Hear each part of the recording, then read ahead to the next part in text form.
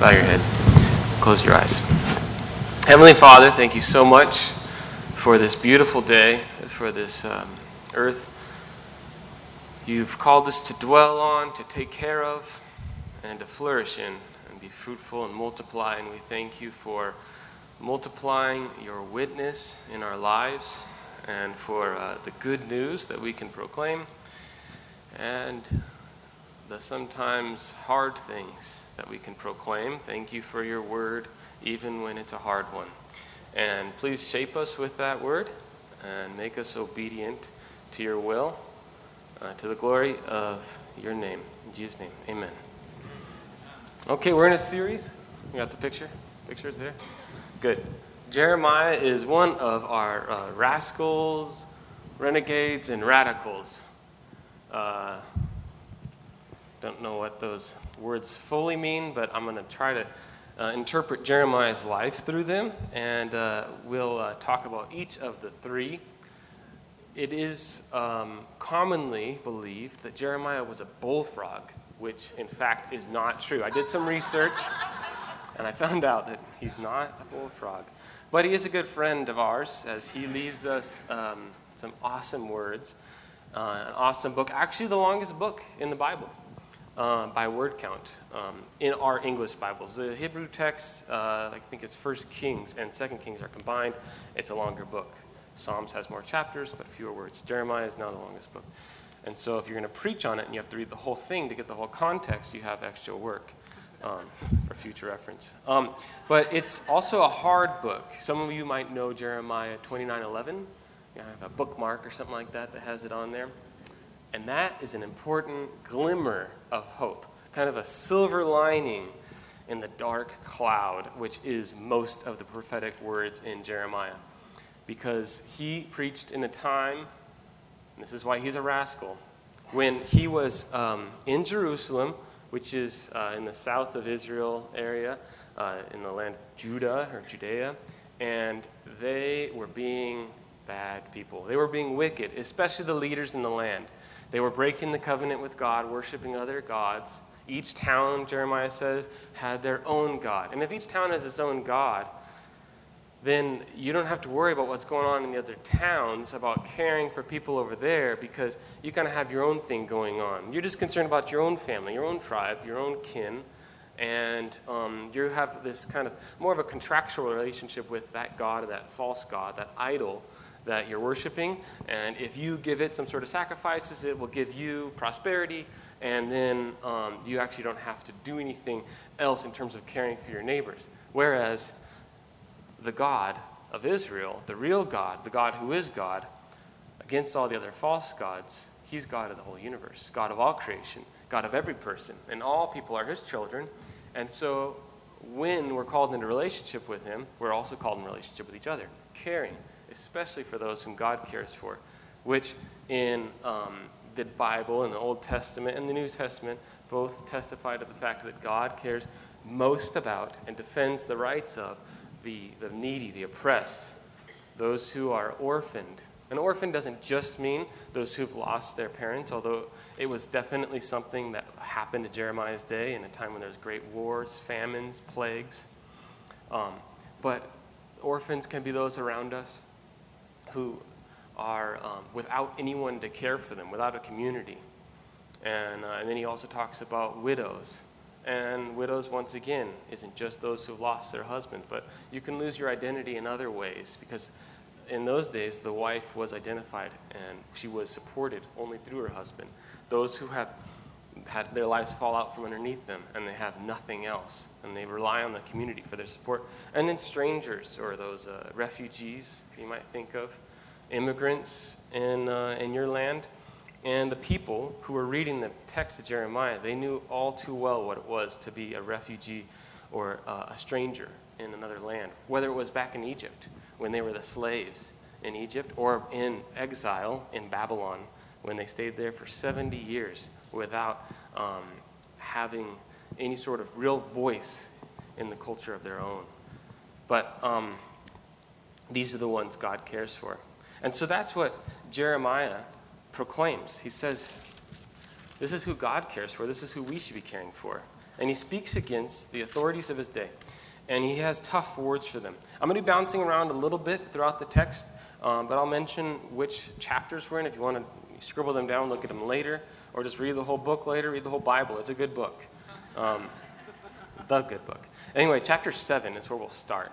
And because we're in church, and because I'm considered a pastor, I think it's important to start with his critique of the pastors of his day, the priests, the prophets, and the elders who were in charge of God's temple. And God called Jeremiah, sent him to the temple. Chapter 7, the beginning of it, I'll be kind of paraphrasing some of it, but reading through the first 7 verses or so. Told him to stand at the Lord's temple and proclaim, "This is the Lord's word, all you in Judah who enter the gates to worship the Lord. This is what the Lord of heavenly forces, the God of Israel, says. Improve your conduct and your actions, and I will dwell with you in this place. Don't trust in lies," the lie, that we can rely on this true statement. "This is the Lord's temple." The Lord's temple, the Lord's temple. Nothing can stop that from being true, because this is what was believed in those days, that the temple was where God dwelled. And God did say that he would make his dwelling place there. And it was Solomon who built the temple. That's David's son, about 400 years before Jeremiah's day. And it was trusted that because God lived in our city, in the center of our city, in the temple, nothing would ever overtake this city. Because God's there. God's not going to let his house be destroyed. But at this point, Jeremiah is saying, no, God's not going to dwell here unless if we truly reform our ways and our actions. If you treat each other justly, if you stop taking advantage of the immigrant, the orphan, the widow, we mentioned before, don't shed the blood of the innocent in this place, or go after other gods to your own ruin. Only then will I dwell with you in this place and in the land I gave long ago to your ancestors for all time. And Jeremiah mixes prose, this is what we're reading here, and then poetry, which is just in the next chapter, chapter 8. Look at a few verses there. The poetry that he pens, or actually more so spoke, and kind of taught others in a way to sing, was a way of shaping an alternative imagination to the one that was pushed on them through the centralized authority of his day, the PR for the king and the temple. So he was having to kind of speak underground and kind of come up from grassroots in order to offer an alternative vision of what God had for them. So in this poem, which is a rebuke or a critique of the temple authorities, he says, "How can you say," this is chapter 8, verse 8, "We are wise. We possess the Lord's instruction." That's the word for the law. God's the first 5 books of the Bible. We possess the Bible. We do. But the lying pen of the scribes has surely distorted it. And you can wonder if we have distorted God's word in any ways, if we have used it to our own gain at other people's expense. There are verses in the Bible that talk about slaves being obedient to their masters, which were used during the time when slavery was legal in the United States and other places in the world, to keep slaves down and to enforce a system of oppression. We have to be careful how we read God's word. Let it teach us how to read it. The wise, he says in verse 9, will be shamed and shocked when they are caught. Look, they have rejected the Lord's word. What kind of wisdom is that? They should be ashamed of their detestable practices, but they have no shame. They don't even blush. So I will put an end to them, declares the Lord. Now listen for similarities between Jeremiah's poems and Jesus' parables. There are no grapes on the vine, no figs on the tree, only withered leaves. They have squandered what I have given them.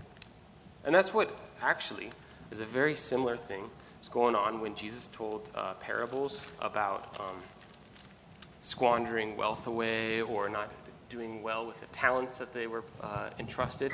And then also the sign of the fig tree. You might remember the disciples and Jesus were going up to Jerusalem, and they saw a fig tree, and Jesus said, "Oh, there's some fruit on this fig tree, I hope." And there was no fruit.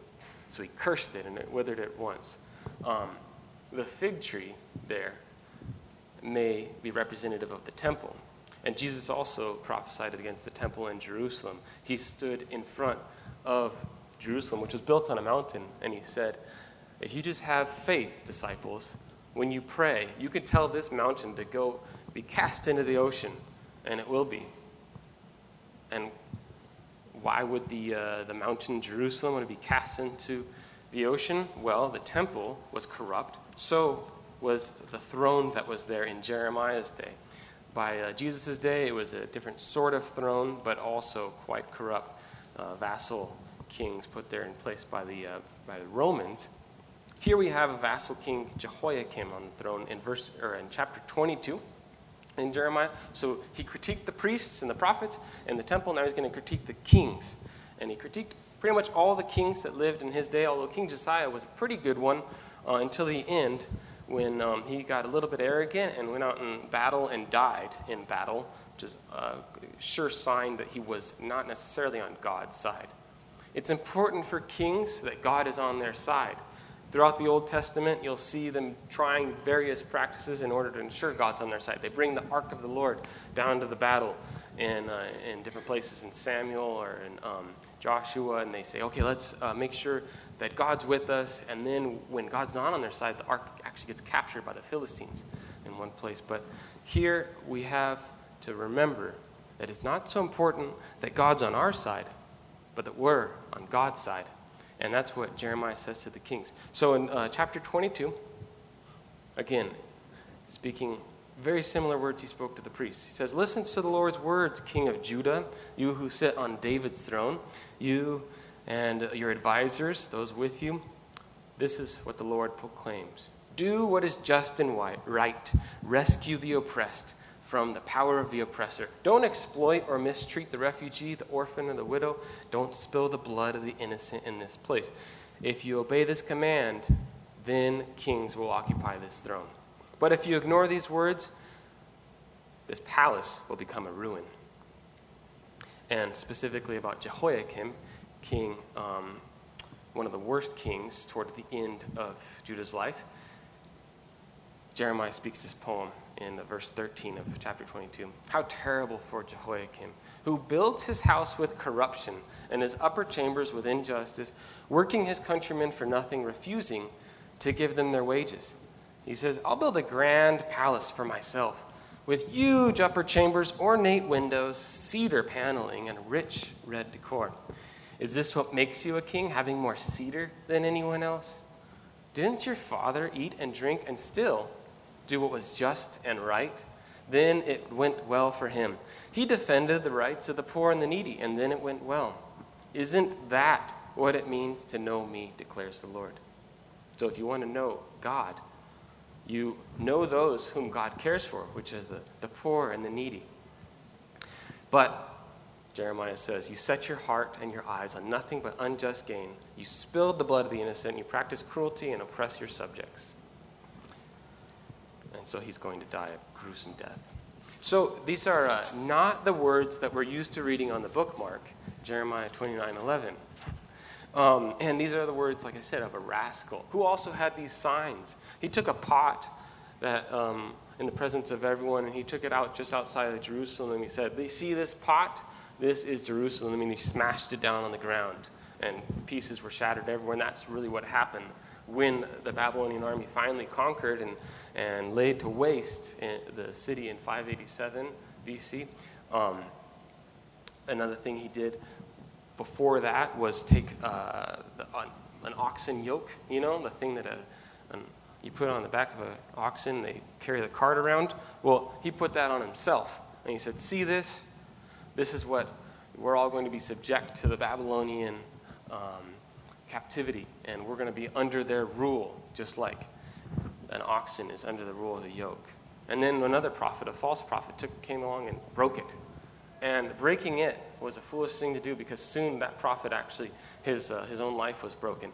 But Jeremiah said, no, not a wooden yoke, but a yoke of iron is going to be in place. And that's really what it was for them when they were in captivity. Captivity is the exile that you may have heard about in the Bible, and it was about 70 years that they spent away from their land. And the reason they were sent there is because they had broken the covenant with God.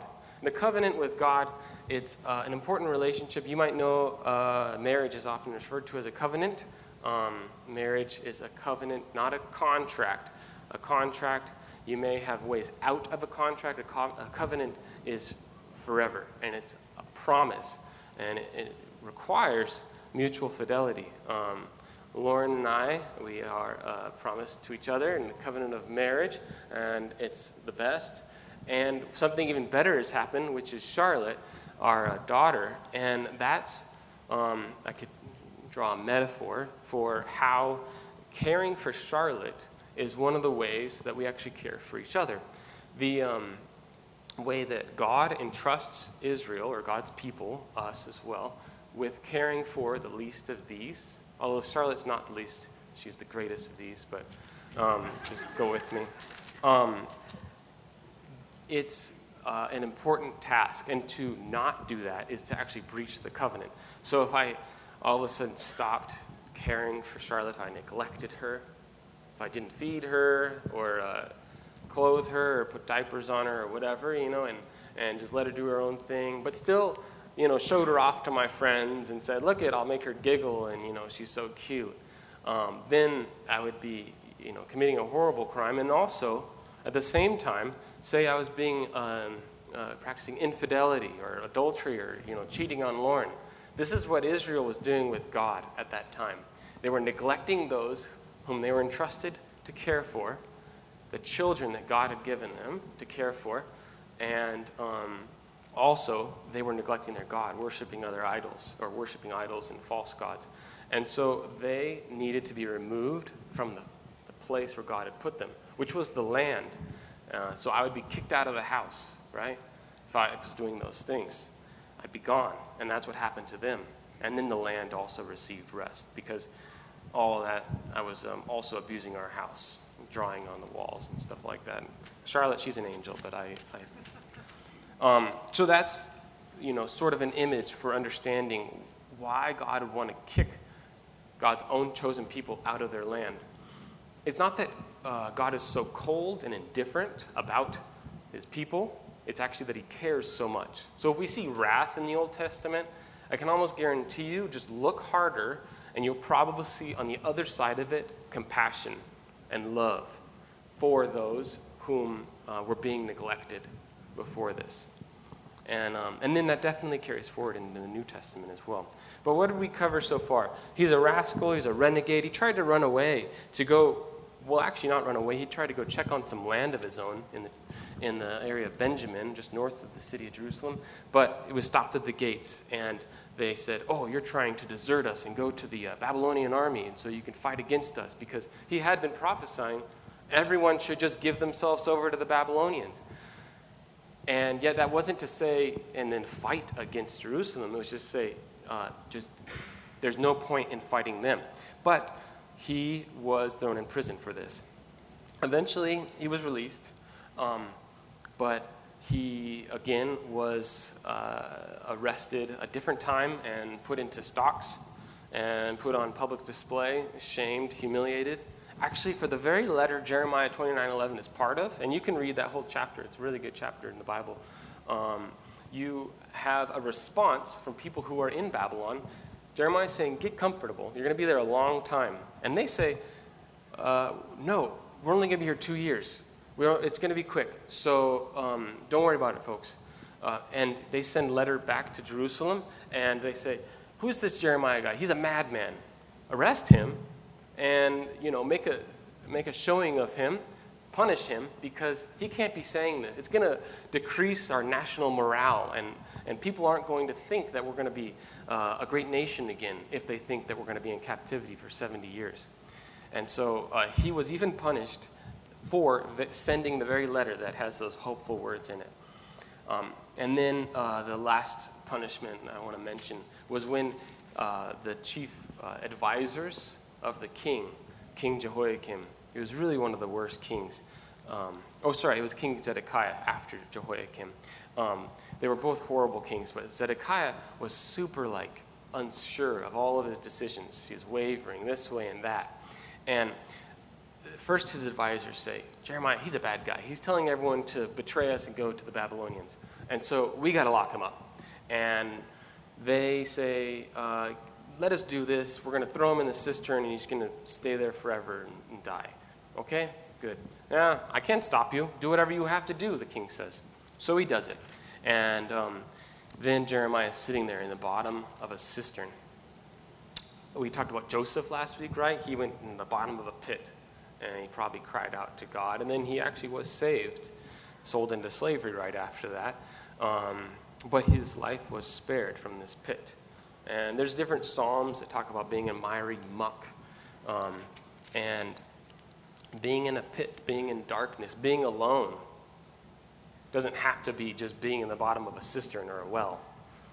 It can be, for some of us, in the middle of a big crowd at school when, our best friend makes fun of us and we don't feel loved, we don't feel supported, we don't feel like anyone's faithful to us. We have no friends. So this is a lament that Jeremiah prays at one time in his life. He's prayed a lot of laments throughout his life. At least 5 are recorded in the book of Jeremiah. There's also a whole book called Lamentations, which has a lot of his own laments, most likely, and then maybe some of the lament psalms in the book of Psalms, of which about a third are laments, are from him. And so he knew how to complain well. And it's an important thing to do. As James was praying earlier, we have a God who listens to our prayers. In chapter 20, and I'm going to read through this whole thing if you want to read along, chapter 20 of Jeremiah. It's the verses 7 through 18. It's kind of long, but just bear with me. The words that Jeremiah prayed are not easy to stomach, but listen to what he says. Lord, you enticed me, and I was taken in. You were too strong for me, and you prevailed. Now I'm laughed at all the time. Everyone mocks me. Every time I open my mouth, I cry out and say, violence and destruction. The Lord's word has brought me nothing but insult and injury constantly. I thought, I'll forget him. I'll no longer speak his name. But there's an intense fire in my heart, trapped in my bones, and I'm drained trying to contain it. I'm unable to do it. I hear many whispering. Panic lurks everywhere. Proclaim, yes, let's proclaim it ourselves. All my friends are waiting for me to stumble. Perhaps he can be enticed. Then we'll prevail against him and get our revenge on him. But the Lord is with me like a strong defender. Therefore my oppressors will stumble and not prevail. They will be disgraced by their own failures. Their dishonor will never be forgotten. The Lord of heavenly forces tests the righteous and discerns the heart and the mind. Let me see your retribution upon them, for I have committed my case to you. Sing to the Lord. Praise the Lord. He has rescued the needy from the clutches of evildoers. Cursed be the day that I was born. May the day my mother gave me birth not be blessed. Cursed be the one who delivered the news to my father. You have a son, filling him with joy. May the bearer of that news be like the cities that the Lord destroyed without mercy. May he hear screams in the morning and battle cries at noon, because he didn't kill me in the womb and let my mother become my grave, her womb pregnant forever. Why was I ever born when all I see is suffering and misery and all my days are filled with shame? It's a pretty sad song. And he's, like I said, singing this potentially from the bottom of a pit. Or you might even think of the ones who were entrusted with writing down and repeating these words when they were in exile and them praying them there. And that they're cursing the day that they were born, that they had to live in exile. But there is a confession of trust right in the middle of this complaint. The Lord is with me like a strong defender. And that's what the people in exile knew, that God had actually not completely betrayed them, but kept the remnant alive for himself. So the oppressors Whether for Jeremiah, it was actually the people in Jerusalem, especially the leaders there, they will not prevail, but they will stumble. Or when you're in exile in Babylon, or wherever you are, and you are experiencing a similar thing, or standing in solidarity with those experiencing some sort of oppression themselves, you know that those who are oppressing you, because God cares about you, they will stumble and not prevail. So the confession of God's goodness turns into a praise. And that's how laments normally end. It goes from a complaint to a confession of God's goodness to a petition for help and then a praise. And this could be a good model for our own prayer life. It's okay to complain to God. God is listening. But it's also good to remember and remind God, God's self, remind him that he is good and should be good to us. And then turn that into praise because we trust that that will happen. But then Jeremiah ends with an odd addition of cursed be the day that I was born. He had a dark life, and he was the weeping prophet. That's what that you don't have to put the image back up, but that's kind of what was depicted there in his face. The life that he led was hard, and the life of the ones in exile was hard as well. But there was one promise that God had given to Jeremiah and to those who listened to his words, and it was that they would survive. So even when he was in the bottom of a pit, God was there for him.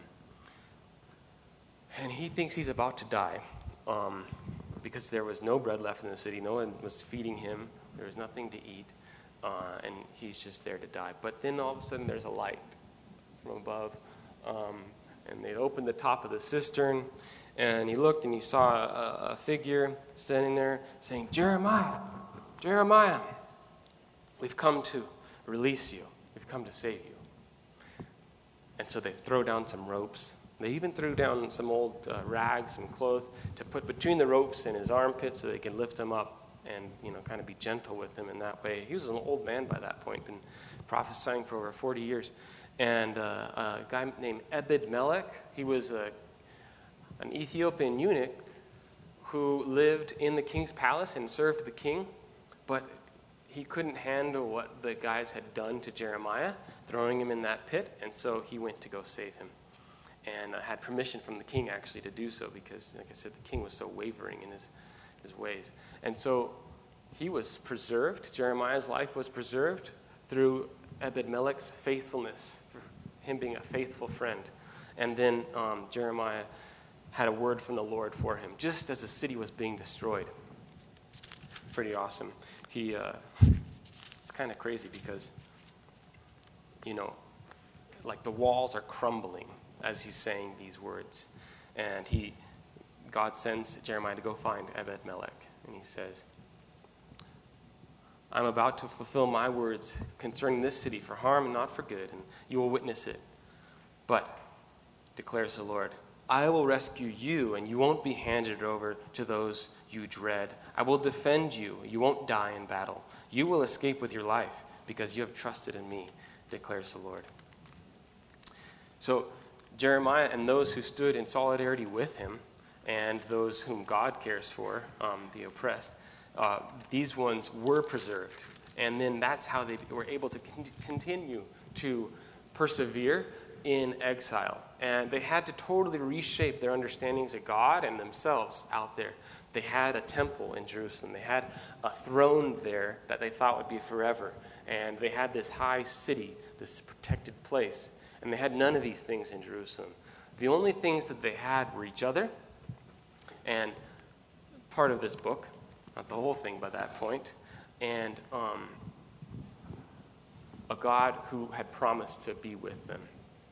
So that's what they did. They just gathered in groups, potentially like this, and they started remembering the words that God had given them and caring for each other in the ways that God had called them to do. And they cared for the ones who were there who were orphans, the ones who were widows, everyone there of their tribe were refugees, but there were also others from the Babylonian Empire that they were caring for. You also see this same tendency and this same kind of posture, lifestyle in Jesus and in his disciples. But it's not an easy lifestyle, and that's what Jesus warns his disciples in Matthew chapter 10 when he sends them out on their mission, which was a troubling time, a time very like Jeremiah's. Actually, Jesus is compared with Jeremiah because, like I said earlier, he did pronounce that the temple, Jerusalem, would fall. He said that the temple, no stone would be left upon another, and it did come true. This happened in 587 BC, just after Jeremiah's time or during his time, and then just after Jesus' time in 70 AD, it fell again, and it hasn't been rebuilt fully since. So he knew, and Jesus was a prophet, telling of disaster coming, but in the midst of it, he told them to persevere. So here in chapter 10 of Matthew, about a third of the way down, he tells them in verse 17, "Watch out for people. They will hand you over to councils, just like Jeremiah. They will beat you in their synagogues, and they will haul you in front of governors and even kings because of me. But there you may give your testimony to them and all the nations. Whenever they hand you over, don't worry about what you're going to say, because it will be given to you at that moment. You are my prophets. You aren't doing the talking, but the Spirit of my Father is doing the talking through you." I added the prophets part because he compares them to prophets, saying that those who receive a prophet's reward. But he doesn't actually call them straight up prophets here. But it is pretty clear by what they're called to do, proclaim against all the nations about Jesus, and how they're called to live. They were called to live kind of on the margins like prophets were, and in solidarity with those who are on the margins. So as Jesus himself was sent by God to the cross, because of the sin of his people, because of the corruption in Jerusalem, in the temple, and on the other ways that the Herods and others were ruling in the day, that they were neglecting those whom God cared for most, and that they even neglected his son, there needed to be some sort of judgment. Now, the judgment did come through the destruction of the temple again, but it also came through Jesus himself. And people weren't going to be exiled, but Jesus was going to die. And instead of seeing it just as Jesus being taken to the cross by the Romans at the request of the chief priests and the Pharisees and those in Jerusalem, it was God sending his son there and then allowing him to die there. But of course, death didn't have the last word. Death was conquered. The grave was conquered. Death has lost its sting, as Paul reminds us. And the resurrection happened 3 days later. And the resurrection that's the hope that we all have, that is not something just to believe in that happened with Jesus, but it is a true statement about what Jesus has done to death. The forces of death, the forces of destruction, those that would neglect the least of these in society and amongst us, they are given the hope that despite all of this, Jesus will be with us, as he says at the very end of the book of Matthew. "Look, I myself will be with you every day until the end of this present age." And we look forward to his returning as well. As we're going to be turning to the tables now, the Lord's Supper, we're actually participating in a prophetic act ourselves, in which we declare Jesus' death. Yes, he died, but we also declare that he's coming again, that the powers of death and destruction, they don't have the last word, and that those whom God cares for will be cared for, and that we are called into solidarity with Jesus in his suffering alongside us, in partaking in his broken body in the bread and his shed blood in the wine or the juice. As we dip and eat that together, we're also being in solidarity and reconciled with each other.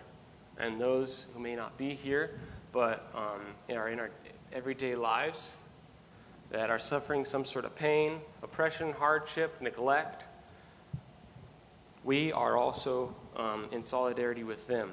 And God is in solidarity with us, present with us, as he said he would be in the body of Christ and in his blood. So let's do that together. And if you'd like, after we take communion, you can pray with each other. You can come up to the cross. Someone will be here to pray with you, worship together.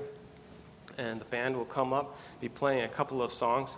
And this is an opportunity to confess to God what's on your heart. It might be something that you're struggling with. It might be something that you know someone else is struggling with. Or you might even cry out for different neglect that you've witnessed in people's lives, or pray for refugees, pray for prisoners that have not yet been released. Jesus did come to proclaim release to the captives and good news to the poor. And we have a lot to learn still about what it means to receive that good news.